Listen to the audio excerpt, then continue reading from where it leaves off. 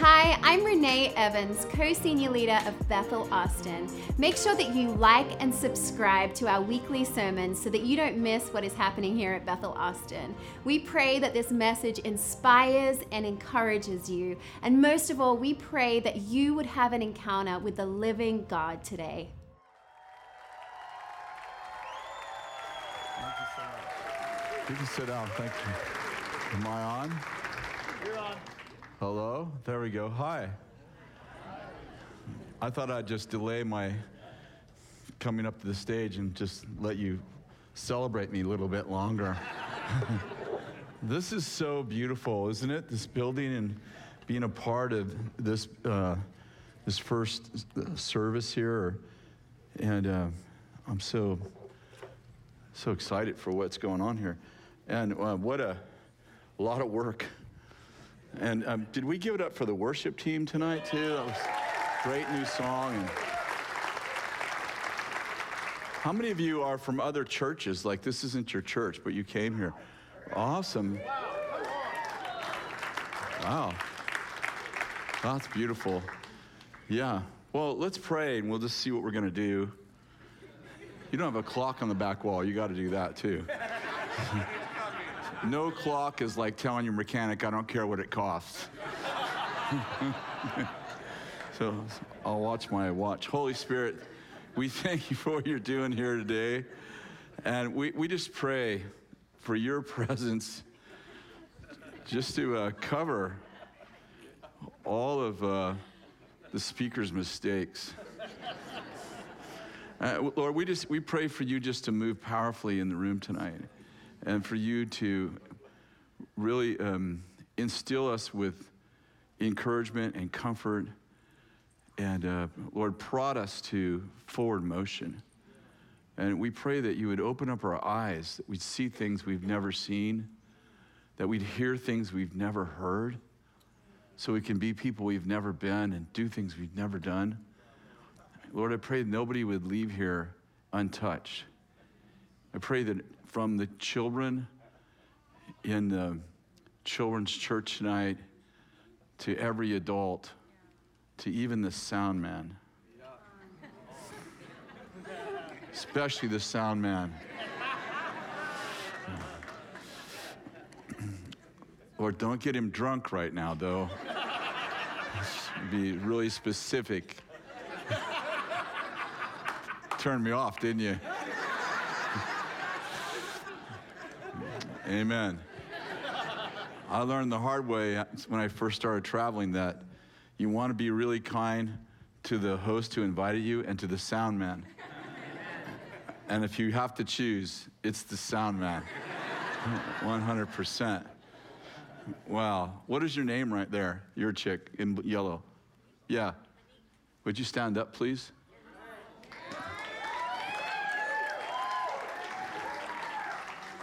I saw the Lord stabilize everything that's going on in your life. And I saw him just freeze all the challenges that you're going through that seem to have momentum. I saw the Lord just freeze them.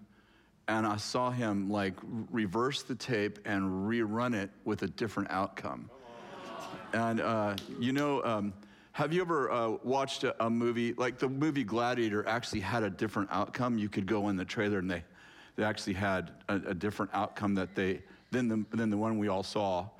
And I feel like the Lord's saying, the outcome that you've seen, there's a different outcome, and he's playing the trailer of the new outcome for you. And it's an outcome of success, and it's an outcome of beauty, and it's an outcome of comfort. And the Lord's taking the things that went on in the other tape and he's actually going to reverse those things, and instead of things being taken away from you and stolen, and he's going to actually bring them back. And also an inheritance that was given to someone else that should have been given to you, that inheritance is going to come back to you with interest. With interest. The Lord's bringing back interest. And everything that's been robbed from you, the Lord is saying, in the next 18, 19 months, the Lord's going to bring back the things that were taken from you even things that were robbed from you a couple of years ago and that were never found, the Lord's going to bring those back. And you're going to be like, oh, that man's not a false prophet. So I bless that in you in Jesus' name.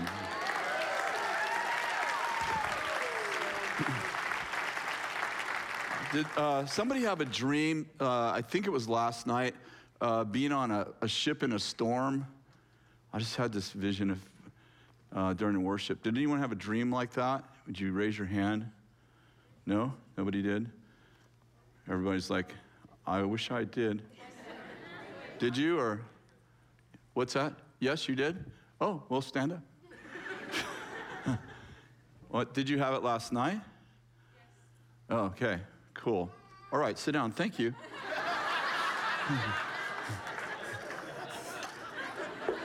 Stan, I'm sorry, I'm just being funny.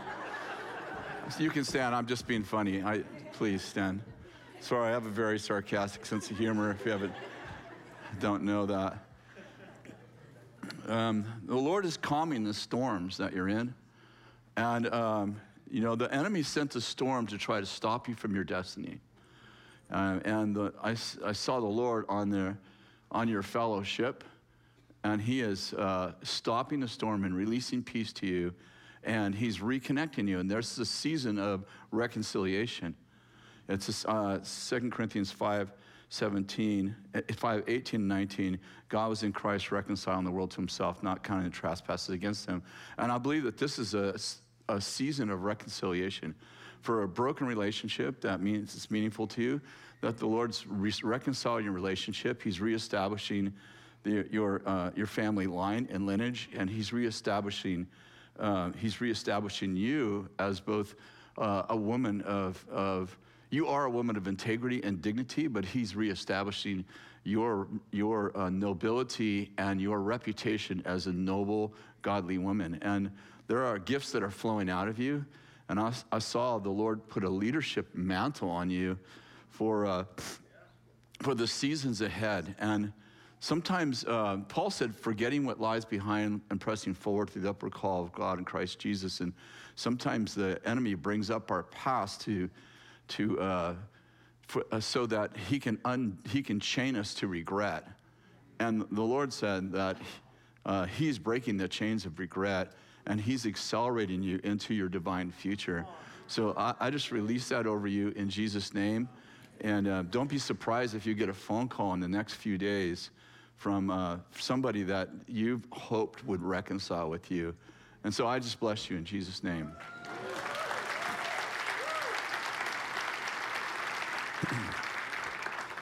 Maybe do a little bit more of that. What time are we actually supposed to be done? Can you tell me? Huh? No, we have kids. 9:30 is when the kids. Okay, we're going to have, okay, good. That's a lot of time. I want to share a prophetic word that I gave to our church, and because you guys are part of this, our family, and I think it's also timely for what we're doing this tonight and this weekend in this whole establishing, or I would say reestablishing this move of God in Austin. A little bit of our current history is that we've been through COVID together. We're still kind of coming out of it. We're in California. Hey, give me some sympathy. We love our governor a lot. We pray for him all the time.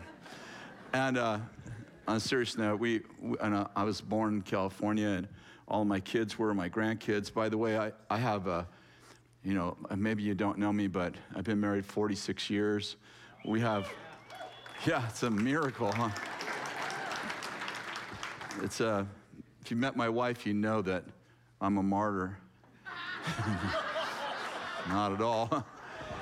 And we have 4 kids and 10 grandkids, almost 11. We have 11 grandkids, 1 on the way, and we have a great grandson.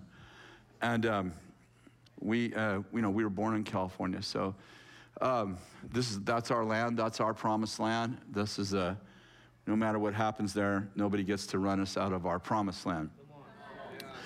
So we've had the same issues that you guys have had with COVID, and then our senior pastor's wife, Benny, was diagnosed with 4-stage cancer about, 7 months ago or something. So I've been going through treatments. And the same week that Benny was diagnosed, our senior pastors, Eric and Candace Johnson, moved to Greenville, South Carolina, to plant a church. So we've been through a little bit of transition. Very much of an understatement. And so we've been in this situation where we're just, kind of waiting to restructure, so I started these meetings probably about 7 months ago, 8 months ago, and we also just started a college, which will be in 13 months we'll have our own accreditation. So we're really excited about that. And so I gathered some of our leaders, about 72 of our leaders together, to talk about this transition, kind of people from every different, we have about 70 different divisions of our organization. So I gathered them together, and it was just like the first time we all got in a room to talk through where are we going and how are we going to get there. And in my notes, I had the obvious talk about transition. And when I got up to say, we're going through a transition, the Lord said to me, you're not going through a transition, you're going through a metamorphosis. And I was like, all right, that just messed up my whole notes. And the Lord began to talk to me as I was sharing with our teams. The Lord said to me, you're not going through a transition, you're going through a metamorphosis. And he said, transitions when you go from one season to another, but metamorphosis is not about changing seasons, but about changing you.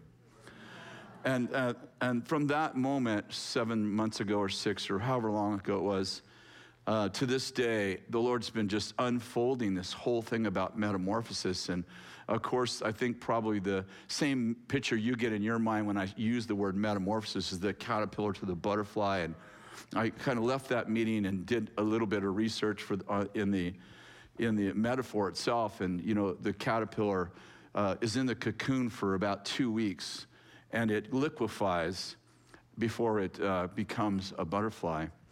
And I really feel like, and at first I thought I was just carrying that word for our own teams.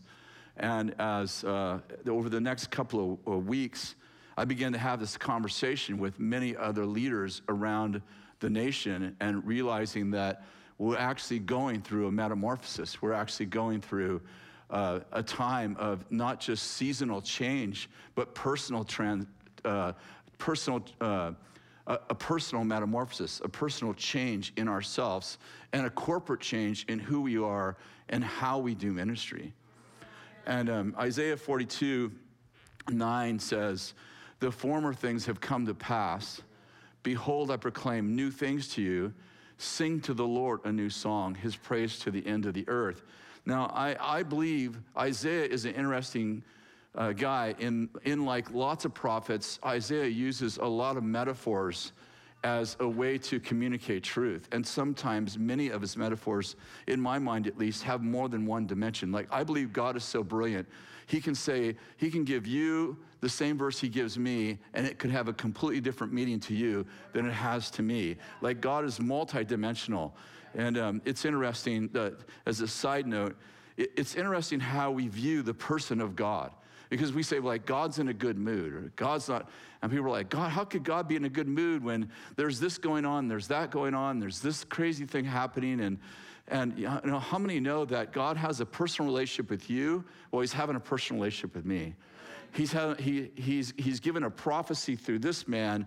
Well, he's comforting this man when he's doing a word of knowledge through that woman. This is the challenge the Greeks had, because they, in 1 Corinthians 12, where Paul is talking about how the spirit world works. Now, concerning spiritual gifts, the word gifts isn't actually in the text. Now, concerning the spiritual brethren, I don't want you to be unaware. And he begins to tell them that there are many gifts, but one God. That there are many manifestations, but one Lord. And he goes on and he uses the word one 8 times, one, because the Greeks had a hard time understanding that each gift isn't actually a different God. One God is multitasking, and he is having a relationship with, at this point, almost close to 8 billion people on the planet simultaneously. He's weeping with this one while he's rejoicing with this one.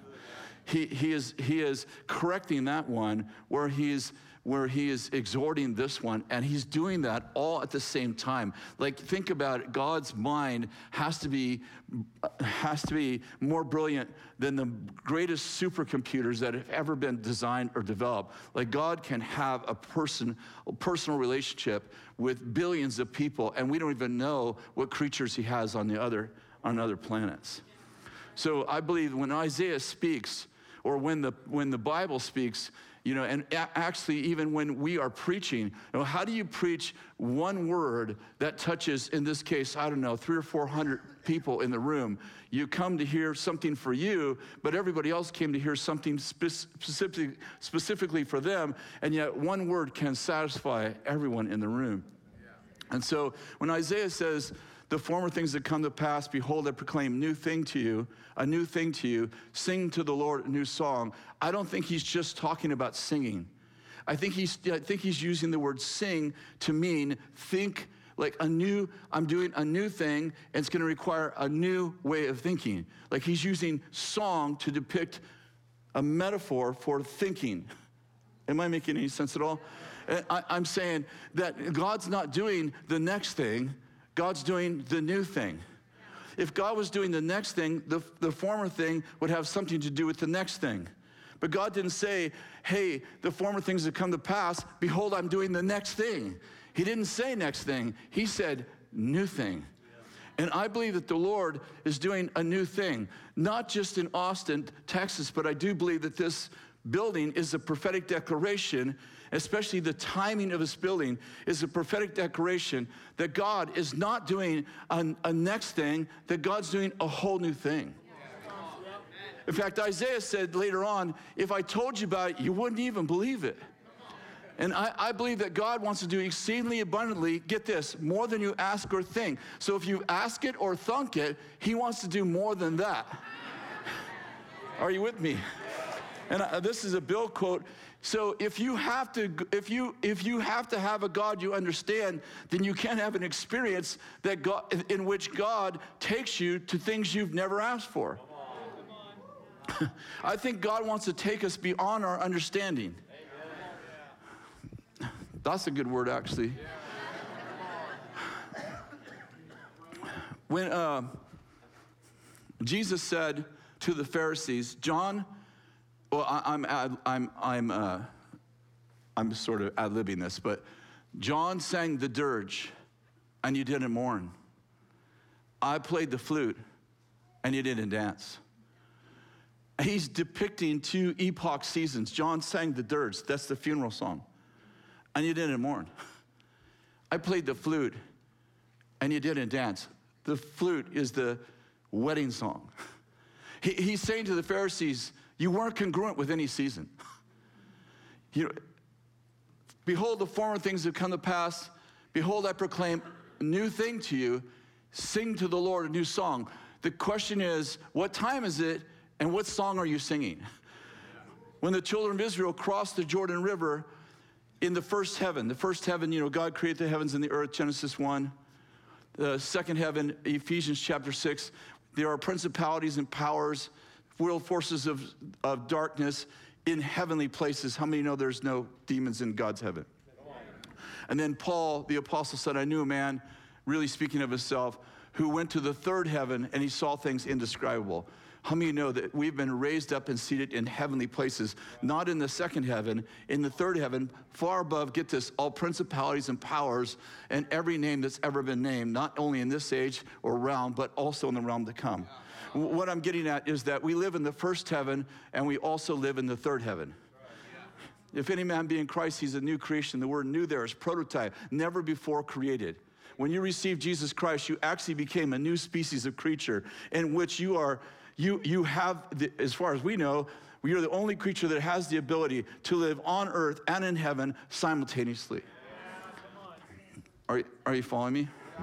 So when the children of Israel crossed the Jordan River in the first heaven, in the visible realm, not just the visible, but in this realm, because there are things in this realm that are in this realm, for instance, sound waves and TV waves that you can't see, but they are the reality of this realm.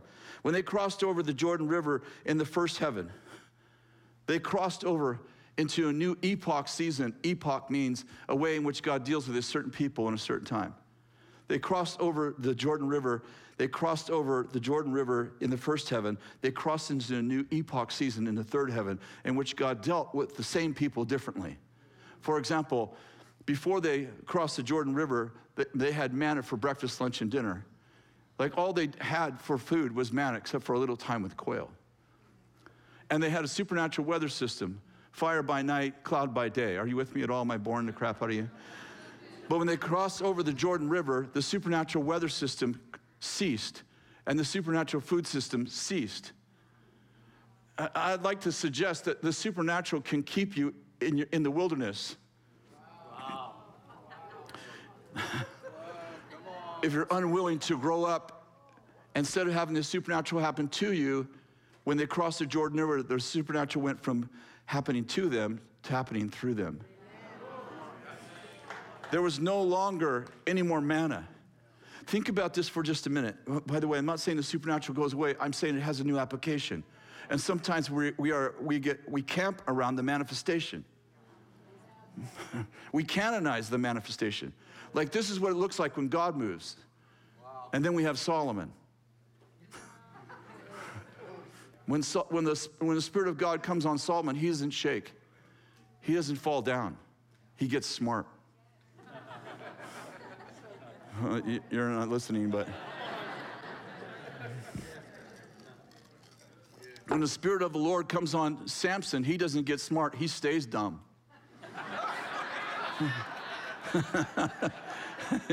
Yeah, you know what I mean? But he becomes strong. He's like physically strong. When the Spirit of the Lord comes on Elijah, he can outrun a chariot. I'm saying sometimes we camp around one manifestation and God wants to do a new thing and we're like, and listen, God wants to do a new thing and we're afraid of losing the old thing.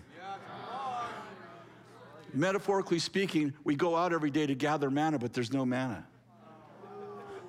Think about this for a minute. I mean, this is true. Do you know that all, except for two people, except for Caleb and Joshua, when the children of Israel went across the Jordan River and the manna ceased, it was the only time in the history of those people living, because remember, all of their parents died off that came out of Egypt.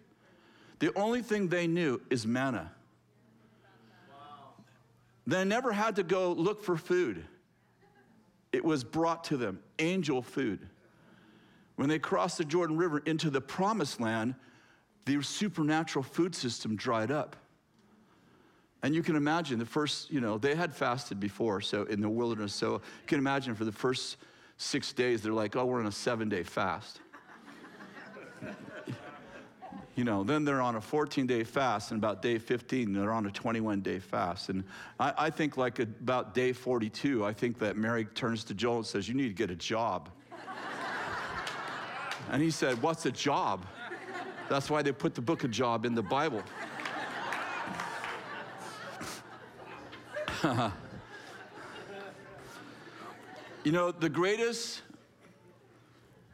greatest resistor of the new thing are people who succeeded in the old. See, if you were the gold medal Olympic manna gatherer in the wilderness, you don't want the manna to cease. Because oftentimes we get our identity from what we do instead of who we are.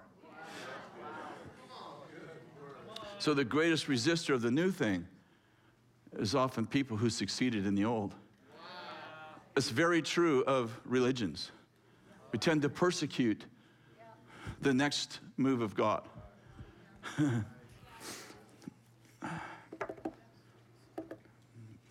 Are you with me? Yes. Can I say you just crossed over the Jordan River and you need a new song? Like you need a new way of thinking because you're in a new season. And the challenge for all of us is going to be this. We want to take what we learned in the wilderness and apply it to the promised land, but the Lord changed the conditions. Kind of an illustration would be, if we stay with that metaphor, would be, hey, we just trust God, the man is coming. God's like, no, go work. Here's land, cultivate the land. Here's houses. Oh, don't worry, the heat is going to go away soon, the cloud will come. No, build shelters. I'm saying sometimes we think we're undoing the work of God because God requires us to think differently. Now we have to go out and get our food. Now we have to build shelters. Now there's no supernatural anything. And then, our theme song is The Way We Were. And we start telling each other stories about when God moved. Okay, I'm trying to tell you about the next 18 months. This is the way, when God used to move, man, we were on the floor shaking. Oh man, we were shaking and baking. Our meetings would go to 2 a.m. That's so healthy. 6 days a week. We didn't have a family. And this is a move of God. And now we have children. We have to go to soccer games. Help them with their homework. I remember when the Lord used to move when we stay up all night, not realizing that the Lord wants houses of Acts, and he didn't give us children. He gave us warriors in the hand, arrows in the hands of warriors. Revivalists are growing up in our home, but because we only see one manifestation of God, we don't realize that this is actually a greater glory to glory move. But because I'm not on the floor shaking, I think God stopped moving.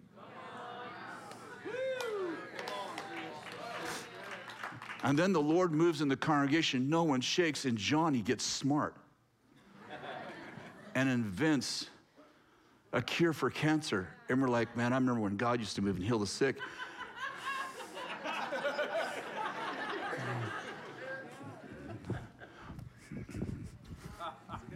You should write down what I'm telling you. This is not a teaching.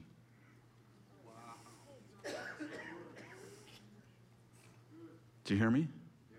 You in the stripes, stand up. The Lord is doing a new thing in you. You can feel it, right? Your heart is burning, right? You can feel it, like the Lord is doing a whole new thing in you. Like what you did has nothing to do with what you're going to do. And by the way, don't be surprised if the Lord uses you in the thing you said you'd never do.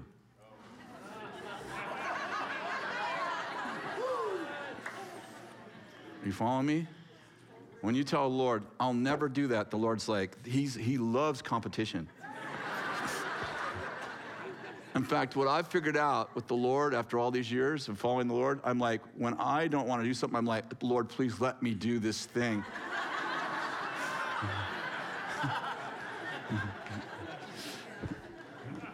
But don't be surprised if the Lord uses you in what you think is your weakness. Because where you're weak and when you're weak, he is strong. And the Lord is going to establish you as a great leader. And I see people gathering around you, and I see you teaching them, and I see the things you say, oh man, those just creates anxiety when I'm in front of people, and the Lord's like, well, get used to the promised land. And I'd like to say with Joyce Meyer's book, sitting on my nightstand, I only read the title, Do It Afraid. Because the dogs of doom stand at the doors of your destiny, and the Lord's been trying to chase you, the devil's been trying to chase you out of your destiny since you were 5 years old. And the Lord's like, kick him in the teeth and move forward because it's time for you to take the promised land. It's time for you to move in power, and it's time for you, for the beautiful brain that you have to be exposed to the world. You have a great mind. And so I just remove mental blocks and any kind of esteem issues that would say that I'm not smart, because the Lord says, actually, you're brilliant. And so I bless what God's doing in you.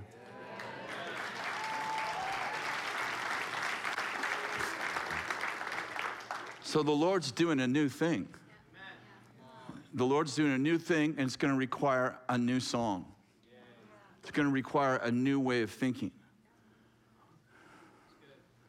When I got out of the airport in Austin, and I was looking for the exit, trying to figure out how to get out of there, I looked down. I know, I was like, I was led by the Spirit, but it was the wrong one. I went the wrong way. And I looked down, and there was someone's wallet there on the ground. So I picked it up, and I opened it up. There was no money or anything in it. There was just the lady's identification card. And so I went and handed it to the airline steward there and said, hey, I found this. And then I maybe went from here to the parking lot, and and someone else dropped something, and it was one of those neck pillows. It was brand new, still had the tag on it. And it was like, that's weird. I found 2 things in one day. I've been flying forever, never found anything. But I've lost a bunch of stuff. I lost an iPad. I forgot my iPad on the plane 10 years ago, and a pervert picked it up and sent naked pictures of his anatomy to every woman on my, every woman on my contact list for months. Yeah, in my name. Yeah. It's like, Chris called me today. Hey, that weren't mine. Let me be clear, that had nothing to do with me being transparent.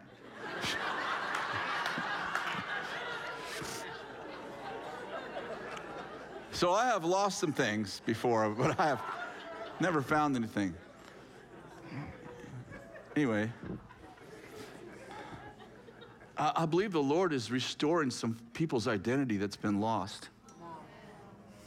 You lost it in your journey, in the airport, in your journey. And I believe the Lord wants to comfort some people. He wants to be your comforter. If you're going through tragedy right now, would you stand? I'm sorry I'm interrupting my message so many times. I don't usually preach like this, but if you're in the middle of a tragedy, would you just stand, please? I feel like we're supposed to comfort people who are in the middle of a tragedy. Yeah, there's somebody right over here, though. Would you please stand? Thank you. Is there anyone else?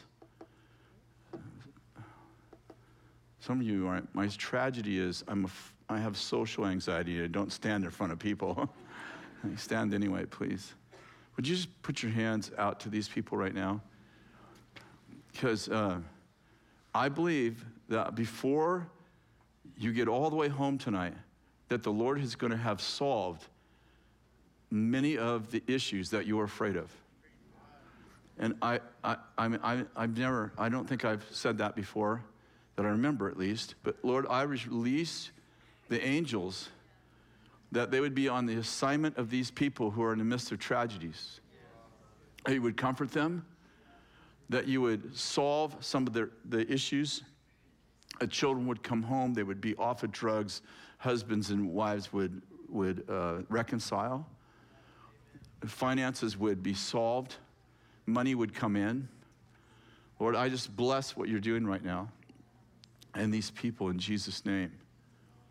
If you're standing, I want you to say, I receive it for myself. And I want you to do this. I want you to close your eyes for a minute, those of you that are standing, and I want you to imagine what it would look like if what you're in the midst of ended well. End it well, right now. End it well. Some of you have lost a loved one, you're like, it would look like the Lord gave me peace, or my family peace, or whatever. Some of you have something you need to happen. Thank you, Lord. All right, you can sit down. Thank you so much.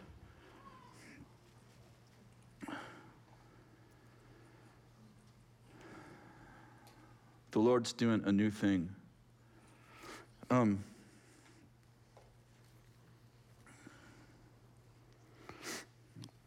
our meetings, the second meeting or third meeting we had, these meetings, we began to call them the As One meetings.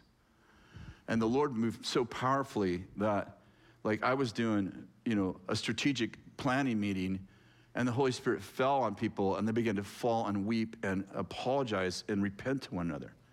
I didn't orchestrate it. Someone got up and said, these 72 leaders, we're talking about the Lord doing a new thing. The Lord there's a metamorphosis going on. We're moving from caterpillar to butterfly. We're being attached not to the earth, but to the heavens. And while I'm just sharing that, someone says, one of our teams, prominent member of our team, said, can I say something? So, yeah, sure, go ahead. And he stands up and he said, I haven't been a good leader. I have resented many of you in this room. And I'm like, where's this going? And people start weeping in the room. And he's like, would you please forgive me? And there was a chorus of course. And then someone else got up and said, yeah, I've had the same issue. And I'm like, this is a strategy meeting. Put your heart away and let's stay in our heads. And they began to repent to one another. And before the meeting was over, there wasn't a dry eye in the place. People weeping and sharing with one another and talking with one another. I was like, okay, Lord, this wasn't on the notes, but it's okay as long as you don't do it often. A few weeks later, we were having another As One meeting, and I had been getting up at like 5 in the morning, and the meetings were at 10, just to prepare, not just the notes, but like, Lord, what are you doing? Where are we going? And the night before, I had been watching Elon Musk videos about SpaceX and going to Mars. Sorry if you don't like Elon Musk. Like, he's not my idol or anything like that. I want you to know, like, I don't think he's a believer, but he doesn't know God, but God knows him. And I just like the way he thinks, like, I was watching an interview that this guy was interviewing him, and he asked him the question, like, how did you come up with, like, this Hyperloop system that you want to build in LA? He says, I was in traffic, stuck in traffic, and then I started thinking about a Hyperloop system with 7 levels. And he goes on to explain it, and I'm like, when I'm in traffic, I think, what's on the radio? So I'm like, I gotta hang around people that actually think. So I'm listening to this whole thing on space and why he wants to go to the moon and all this stuff. And I listened to 2 or 3 videos before I went to bed. So I woke up in the morning and I had this whole idea of rocket in my mind. So I don't want to say it's the Lord because I was listening to Elon Musk videos in the night. But as I was praying for our morning, I had this picture, this video running in my mind. I hesitate to call it a vision from the Lord because, again, I might have just been an inspired imagination. And it was a video in my mind. It was the image of the moon launch, this Apollo 11 moon launch. I was a young boy when the Apollo 11 landed on the moon. And so I went YouTube and I looked up a bunch of the videos of the Apollo 11. There's all kinds of videos of the moon launch. And I just was watching them early in the morning, 5 o'clock in the morning, just watching these moon launch. And I just got so inspired. I'm like, this is amazing. And then I decided that, and I felt like the Lord was talking to me through this moon launch. So I took there's a 4.5-minute video of it. And so I took that video and I took it to the As One meeting.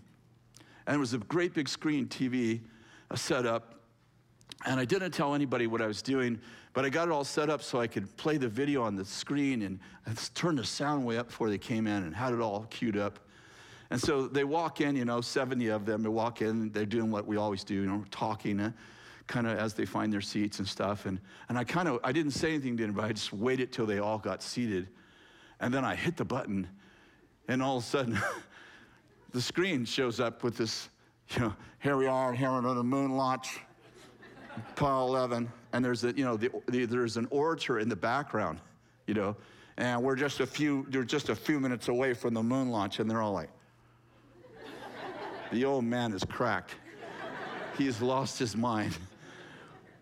And so, it kind of goes through you see, you probably have seen some of these videos, right? Where did it launch from here? Houston, yeah, Houston. And so, yeah, that's right, it doesn't say Austin, it says Houston. We have liftoff, Houston. It's all these scientists and engineers in this room, about this size, right? And they're all wearing white coats, and they're watching on this huge screen the rocket beginning to take off. And then it's like 10, 9, 8, 7, 6, 5, 4, 3, 2, 1. We have liftoff, we have liftoff. And everybody stands up and they're cheering and yelling. And, they've been working on this for years, right? Trying to get this rocket up. And I'm watching this rocket, and everyone's watching this rocket, and the room's kind of rattling with, because I have it up too loud. And they're like, what is going on? What is he doing? And so the rocket leaves the atmosphere, and it's like, we have takeoff, we have liftoff, and then it leaves the atmosphere, and it heads into the stratosphere, and then the thrusters fall off, and it says, the thrusters have fallen off, they're down, the thrusters are down, and then the rocket goes onto the stratosphere, and the video's over. So I come to the podium. I have their attention now. I said, what's our moon, and what has to fall off so we can get there? Because I said to them, I feel like we just left the atmosphere and we headed in the stratosphere, and the thing that got us out of the atmosphere, the thrusters have dispensed their fuel, and they no longer have a purpose except for to weigh us down. What must we shed so that we can navigate the next level in Christ? Because we just left caterpillar and we're moving towards butterfly. And I'm concerned that we've canonized things that were actually structural.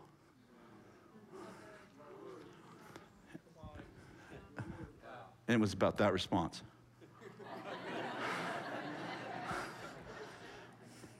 And I was thinking about Hebrews 12:1. Therefore, since we have such a great cloud of witnesses surrounding us, let us lay aside every encumbrance and the sin which so easily entangles us. There's a bunch more there, but I didn't notice until the next day. I didn't even use this verse in there. But I didn't notice till the next day that it wasn't just sins that entangle us, but also encumbrances. Encumbrances are weights and agreements that we make. It means bulk or mass with things and people, organizations and identities. Like, is it possible, you're like, I'm not living a life of sin, but are you encumbered to the place that where you're going, because of where God's taken you, maybe you have to let go of some things? Is it possible that there are people in your life that are keeping you from your promise and purpose? Think about this. Caleb and Joshua were faithful to God, but because of their family and friends, they were 40 years delayed from coming into their promised land because they refused to go without these people. And I'm saying sometimes you're supposed to stay with your people, but sometimes you got to let the dead bury the dead. There's an interesting contrast. I believe that all truth is held in tension. In fact, I teach our students, if before you go make decisions on Scripture, make sure you know what the Scripture intention is. Intention. Because Jesus said to the Pharisees, you say give everything, you call the blessing of God, Corban, and you give it all to basically to the church. And you leave nothing for your parents, and therefore you have broken the commandment, honor your mother and father. You don't give any money to your parents, you only give it to the temple. And therefore you've dishonored your mother and father. And so Jesus teaches us to honor our mother and father. He comes to a man and he said, follow me. And the guy says, please let me go bury my father. And he said, let the dead bury the dead. Do I honor them or do I bury them? Do I honor them or do I leave them? And what I'm getting at is that there are times for one thing and there are seasons for another. And what I'm getting at is there are people, I feel from the Spirit I'm supposed to say this, there are people in your life that you've poured into for years that have made no positive progress, but they've keeping you from your promised land.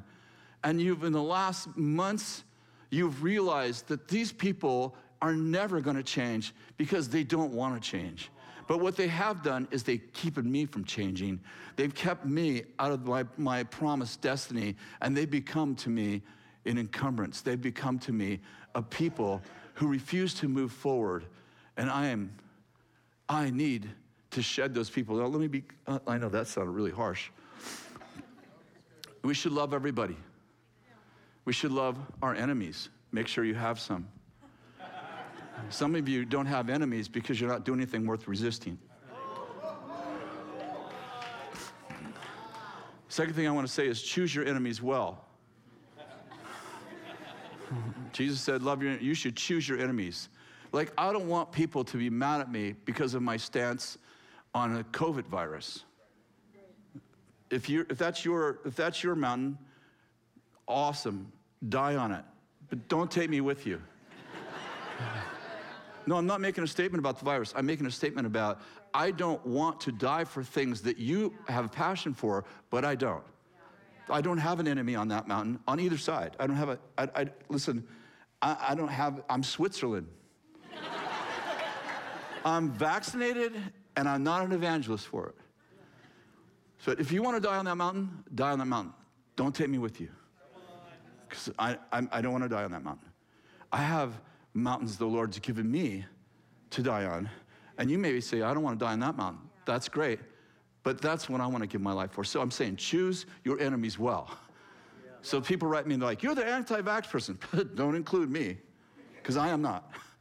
You're the pro-vax type. Oh, no, I am not. I'm the leave me alone. Be angry with me for other things.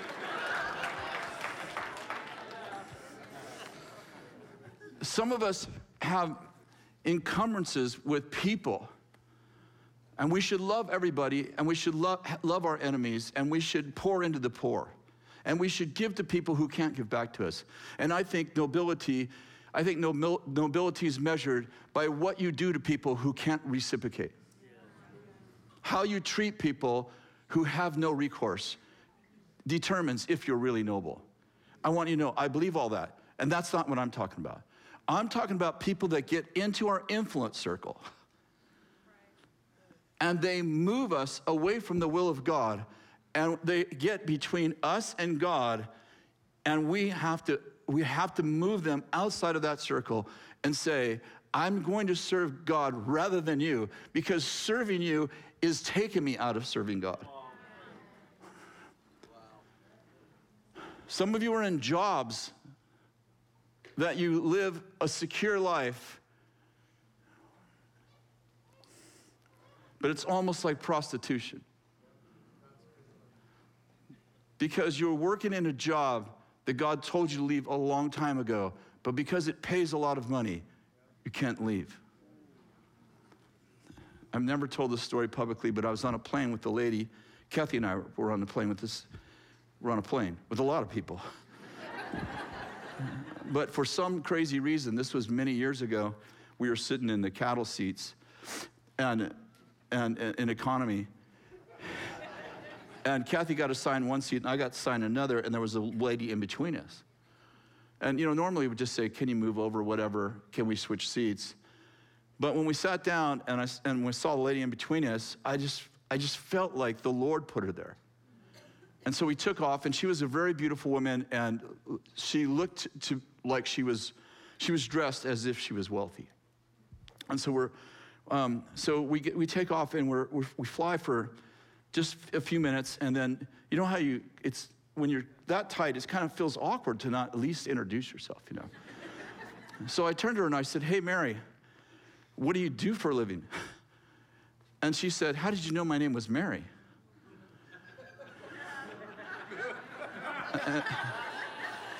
It didn't occur to me till I said Mary that we hadn't had any conversation.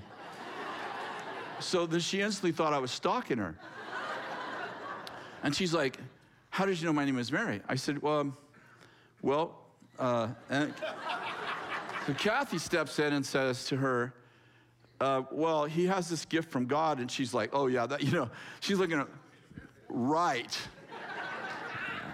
And then she asked again, how did you know my name was Mary? And I was like, what do I say to like calm her down? So Kathy was trying to calm her down, you know? So now we're flying. I'm like, wow, this is really high tension. So we're flying for a few more minutes, and the Lord gives me this word for her, and I said, "So your husband's the head of a tech company." Now she's totally freaked out. How do you know that? So then Kathy's trying to he's kind of like God gives him things, and she is not doing God's giving him things. And now she's sweating and she's nervous, and I think she's gonna call the stewardess.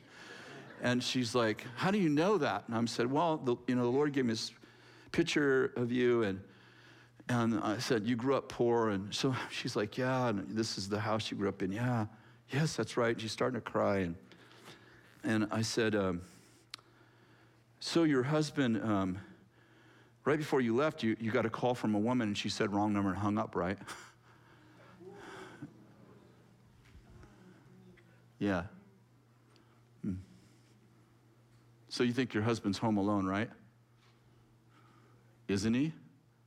No, you know he's not. You know he's not.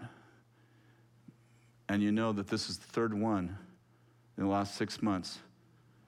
But you don't leave him, and you don't confront him. And you know why you don't? Now she's in tears. I have no idea. Because you grew up poor, and now you're wealthy, and you like the money, even though you don't trust him. And then on the floor Kathy ministered to her the rest of the time. It just reminds me of encumbrances in which we do things for money, even though we know that what we're doing isn't the Lord, and we make up stories about why we stay there. I've never told the story publicly, not one time. But the Lord wants us to break encumbrances with things. And we've told ourselves this is a better life, but I want to promise you that the Lord has a much better life. And that here's what's going to happen. When you go home and break that encumbrance, 3 months from now, you're going to say, "I don't know why I didn't do that 10 years ago. Wow. I don't know why I didn't do that 3 years ago. I don't know why I didn't break my relationship. I don't know why I didn't quit that job. I don't know why." And by the way, I'm not a quit job guy. So this is a word of the Lord. Like some of you are in jobs that's almost like prostitution. I'm not talking about sexual or anything like that. I'm talking about the fact that you like the money, but you know you're out of the will of God. And the Lord's like, "Trust me, get out of the boat and follow me and see what I'll do for you, because I have something for you that you never thought or asked. And you think you're living the good life, but I'm gonna tell you, I have planned a life for you that you've never even dreamed of. And if you will trust me, I will give you a life that you never dreamed of, that's better than you ever thought of, that's better than anyone you know has. And it'll include finances if you trust me." I remember this gal, we were on prayer lines. This is probably 10 years ago. We were praying for people on prayer lines. And this servant, one of the prayer servants came over and said, "Hey, this lady wants to talk to you." So I went over, saw this lady. She was dressed in a business suit, another very nice looking lady, probably in her mid-40s. And she said to me, hi, is your name Chris? I said, yeah. She said, my friend told me to talk to you. And I said, okay. She said, I'm a psychic. I've been trained by the Psychic Network. And I said, okay. I mean, just like matter of factly, like, I'm a psychic. I said, okay. She said, my friend told me to talk to you. She was a psychic too. I said, okay. You know how you're like, okay, where is this going, right? And what are you doing here, standing on a prayer line? You just endured the message on the worship. And she said, so I'm tormented, and I haven't slept in years. And my friend was too, and she said she came here and you helped her. To this day, I have no idea who that was. This is like a mass deliverance or something. I said, okay. She said, so can you help me? Sure. So I said, so you have a spirit guide, right? She said, yes. And she said, oh, I forgot to tell you this part. She works for, and I won't tell you the company, but you would absolutely know the name of the company, a large tech company. And she said, I'm on staff as a psychic, and I give them words about the future. I'm on the consulting team. It's a super matter of fact, like no conviction that what she's doing is wrong or evil or anything. So I said, okay, so you have a spirit guide, right? And she said, yeah. I said, so while she's telling me that, the Lord says, no, she has 2 spirit guides. I said, you have 2 spirit guides, and they both have a man's voice, right? She said, yeah. I said, okay, well, those spirit guides are demons. She looked like I ran over her with a truck. She said, they're what? I said, they're demons. She said, they're demons? I said, yeah, you think they're your friend, but they're actually 2 demons. And actually, they're the ones tormenting you at night. She said, you're kidding. I said, no, I'm not. She said, okay. I said, so I can make them leave and the torment will stop. And she said, they told me to tell you they don't like you. I said, tell them I don't like them either. She said, they said to tell you they know. So she said, so you will make them leave. I said, yeah, and then you'll have to ask Jesus into your life and ask the Holy Spirit into your life so that those 2 demons don't come back. She said, my friend told me that you did that for her. Like, this girl has no Bible background at all. My friend told me that that's what she did. You told her she had to do that. I said, okay. So I said, do you want me to pray for you? She said, okay. And then she goes, if those, what'd you call them? I said, demons. If those demons leave, am I going to be able to tell the future? Now, I know the answer is the Holy Spirit will give you a gift, right? But the Holy Spirit told me to tell her no. I said, no. She said, so what you're saying is that if I let you pray for me, that my spirit guides will leave and I won't know the future. I said, that's right. She said, well, what will I do for a living? I said, well, you can either be tormented and rich or poor and broke. She said, okay, let me think about it. Just like that. So I started to walk away thinking she's going to come back or think about it. And she closed her eyes and she goes, okay, I'd rather be poor and peaceful. Poor and peaceful is what I said. So anyway, so I prayed for her. She went down on the ground. She got delivered, got filled with the Holy Spirit. She's rolling on the floor, laughing hysterically. Like the joy of the Lord just overcame her. She's like, this is amazing. Oh my gosh, my friend had the same experience. She gets off the floor. She hugs me like we knew each other forever. I said, hey, you need to get to a good church. She goes, yeah, my friend told me you told her that too. I'm going to go to her church. That's such a great example of a woman who had to decide if she was going to be poor and peaceful. And by the way, I don't think those were the 2 options, but those are the 2 options the Lord gave her in the moment. Like, will you leave everything to follow me? And I wasn't able to tell her the rest of the story. Probably God will return to you. Probably the Lord will give you a gift. Probably, but the Lord said, no, let her count the cost of following me. And I feel like the Lord, by the way, this is not no, I'm on page 1 of my notes. I have 17 pages. I didn't plan. I haven't told this story publicly either. Oh, I have to the students once that I remember. Well, I just feel so strongly that the Lord is calling people to leave your comfort zone and come into the throne zone. That the Lord has a much better plan than your plan. And that you're trying to include the Lord in your plan, and the Lord's like, let your plan go and let's do my plan, because my plan is a butterfly and yours is a freaking caterpillar. And you think that you should stay connected to that branch, but the Lord's like, I'm telling you, I'd not share this, even with my own team. The Lord says, come fly with me. Come fly with me. Come and have a new identity with me. Come into your identity and I will comfort you. Come to the airport with me and fly with me. And not only will you fly, but I'll give you a new identity. You'll get rid of that caterpillar. I'm nobody, I'm nothing. I always feel small and I envy everything that's beautiful and flies. And the Lord's like, come with me and I'll take you on a flight you've never thought of. Listen, here's the emphasis tonight. The plan God has for you, he's never revealed to you because of where your heart is. You want to stay connected to the boat, and the Lord only wants to talk to you about his vision for you when you get out. The Lord's like, come over here, get out of the boat and come with me, and I'll tell you about what plan I have for you. But not until you leave the boat not knowing what else there is. Did you hear that? Like that lady, I know that God's going to bless that lady. I've lived for more than 50 years with the Lord. I know you never leave anything without God giving you more. But I also know that he doesn't often tell you that he's going to give you more till you leave the thing that's holding you back. And I believe that not only are you going through a metamorphosis personally, and that was the emphasis tonight, but I believe that we are going through a metamorphosis corporately. That corporately, we're moving from a stereotype to a prototype. And that we are beginning to think, here's the last part, future present. Future present. Like the Lord is talking to us about letting go of what lies behind. We talked about the encumbrances, but not just the encumbrances.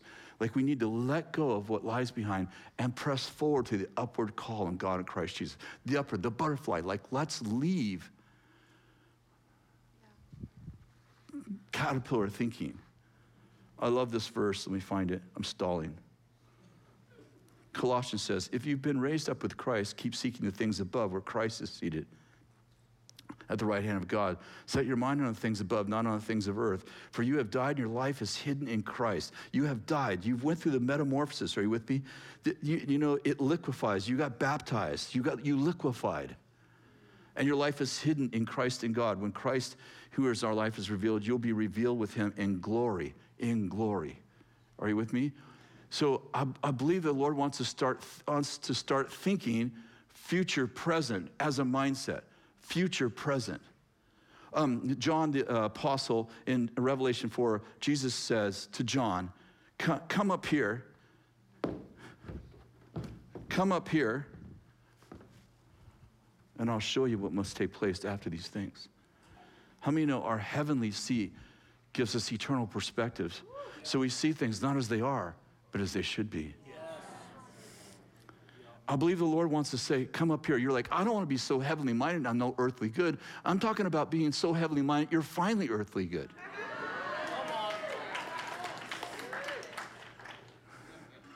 You know, being a caterpillar and counting your steps every day is not living. Think about how many feet you have. It was supposed to be a little bit funny. That didn't work. And you know 2 Corinthians 5:17, if any man be in Christ? Have you ever noticed the 16th verse, which I rarely hear anyone quote? The 16th verse says, we no longer know each other after the flesh. For we once knew Christ this way, but we know him no longer. Next verse, if any man be in Christ, he's a new creation, prototype. Old things have passed away.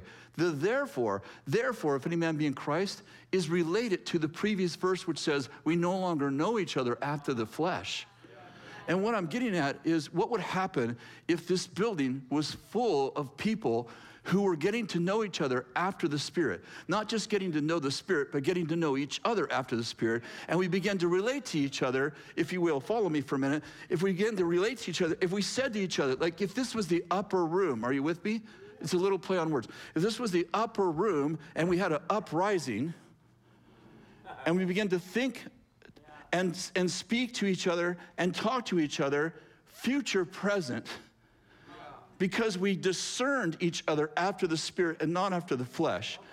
So it's like, it doesn't matter what house you grew up in or the sins you committed, BC or even AD, because Lord has forgiven and washed them away. If you stop talking about what you're not good at and why you can't do it, and here's my failure, and here's the 3 businesses I got fired from, and here's the guy who broke up with me, and the girl who didn't love me, and the divorce I went through, and it's like, and what I'm getting at is it's not just incidents that we've had in our lives. I'm speaking to myself, but it's become our identity. Hey, here's my wallet. Look at my identity. And it says divorced, broken, businesses, bankrupt, nervous breakdown. And I want people to know my history because I so identify with my history. And God goes, come up here and let's know each other, not past present, but future present. And we start creating a culture, an entire culture where people go, well, you know, I've been divorced. I'm like, hey, listen, if it's a counseling session or you need empathy, I'm with you. But can we not identify each other from the worst things that have happened in our life, how our parents abused us, how we were raped, how we were molested? We all have our stories. Listen, I'm not trying to be, I don't mean there's never a time for that. I'm talking about identity. Like, I am not going to relate to you out of your brokenness. I'm going to relate to you out of his call on your life, and I'm going to begin to call you up into your divine destiny. I don't want to know your caterpillar life. You already have been metamorphosized. You've been liquefied. You've been baptized, and you've come out in Christ. I want to know your in Christ identity. I don't want to know your in devil identity.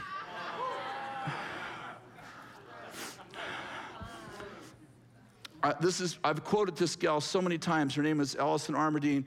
I think she was in second year school ministry, the second year we ever had school ministry. And she said, I love to listen to other people's prophecies. I said, you like to listen to other people's prophecies? She said, yes. I said, why? She said, so I treat them not as they are, but as God sees them, and I begin to invite them into their purpose and destiny. Like, I believe that this church, and I'm not talking about just in this walls right here. I'm talking about the church right now. I believe that the church is to raise up champions who are willing to die for something worth dying for. And by the way, some people are so needed, oh gosh, some people so need something to die for that you're dying for stupid.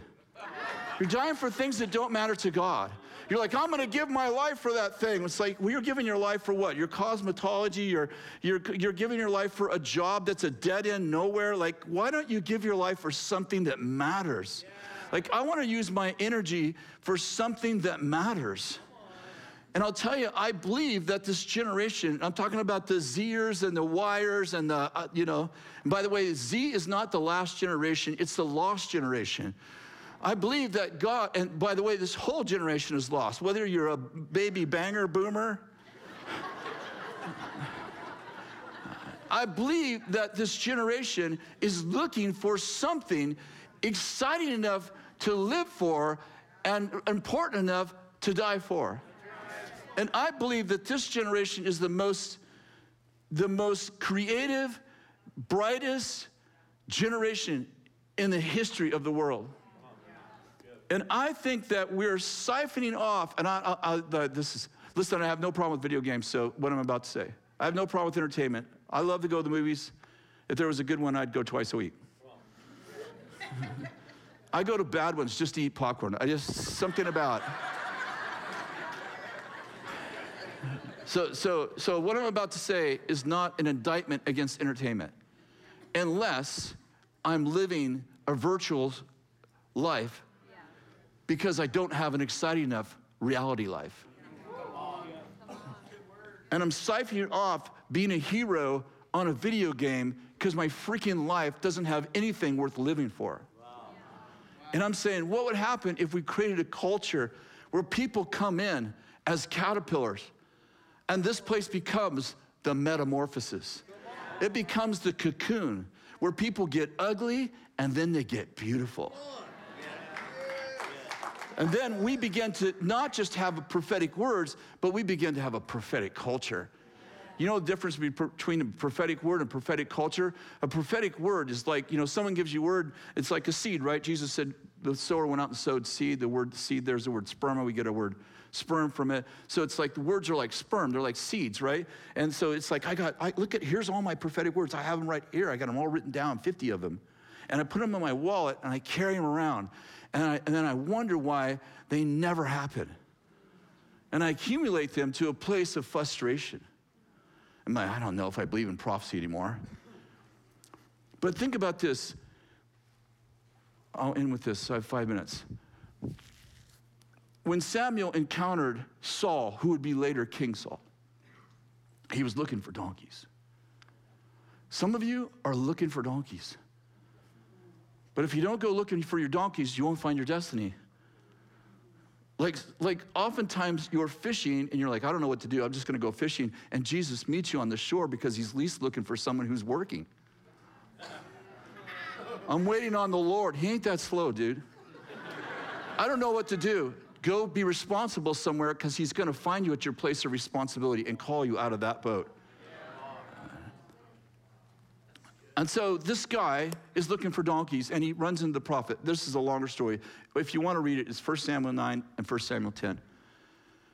And they can't find their donkeys, and so his servant, the number 2 guy, says to him, listen, why don't we go to this next city? I think there's a prophet there. Isn't it funny how the number 2 guy is often smarter than the number 1 guy? And so anyway, this is a joke. You got to be it's a family joke.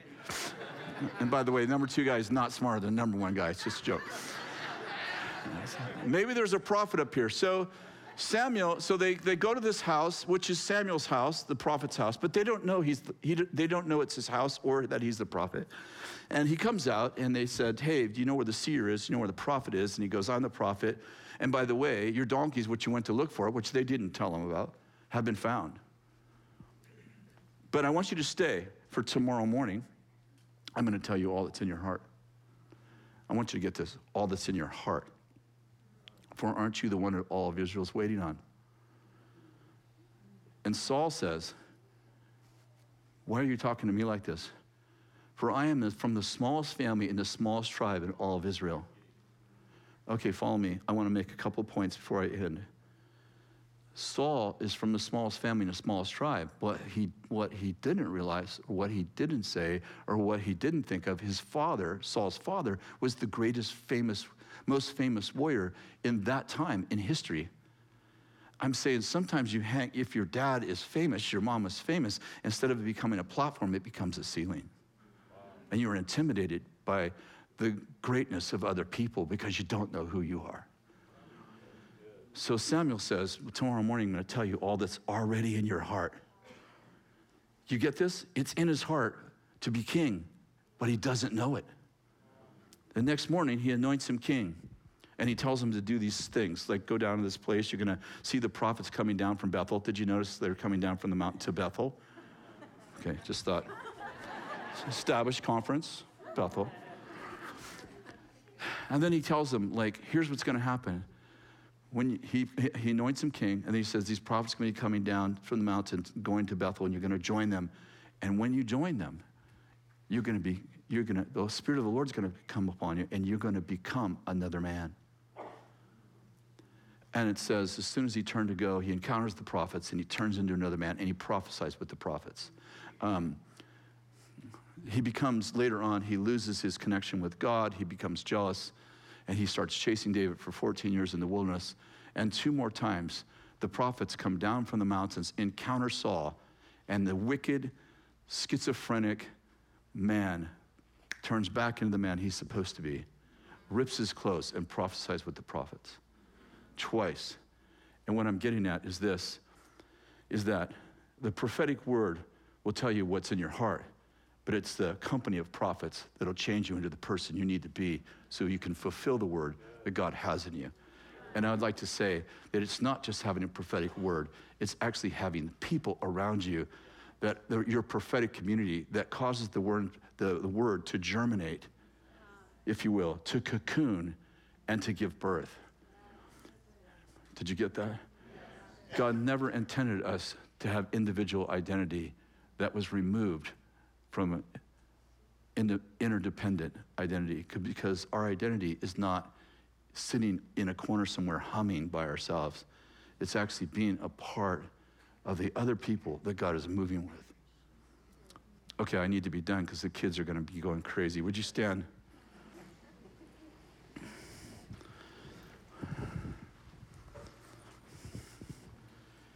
I believe I'm supposed to pray for courage.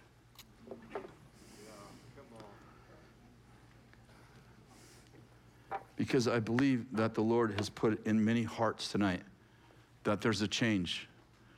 Some of it's just an attitude. Some of it is people that are in your inner circle need to be like moved from place of influence. Some of you need to stop texting back. Ban people from calling you that you know are pulling you away. Like sometimes we have to make a hard line with people.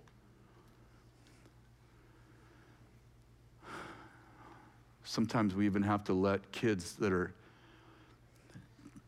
just wanting to do their own thing and have no desire to do anything but disrupt our homes. Sometimes we just have to say to our adult kids, you just need to go figure it out with God, because we are not the Savior of the world.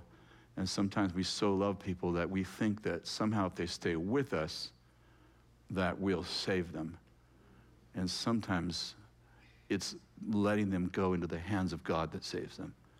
And finally saying, you can't stay here doing that. You can't stay here living like that.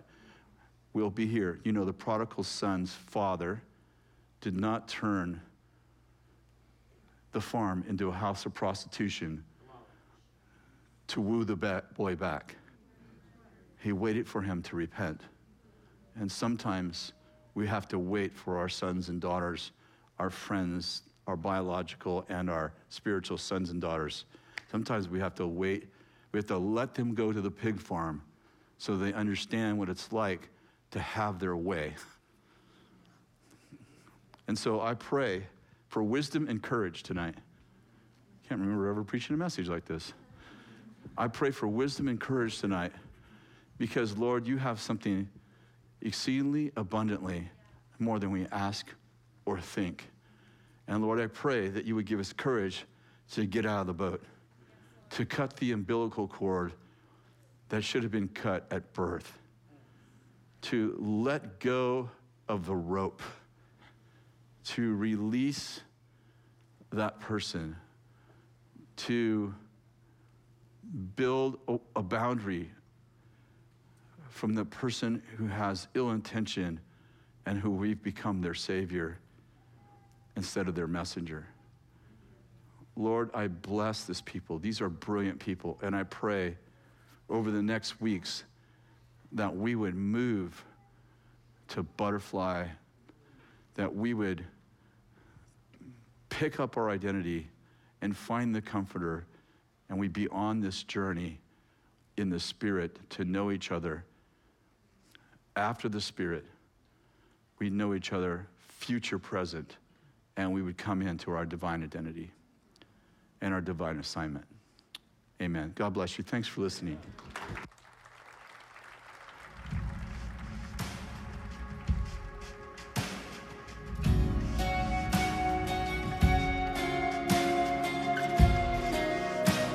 Thanks for listening to the Sermon of the Week. For more information about this podcast and other resources, please visit bethelatx.com.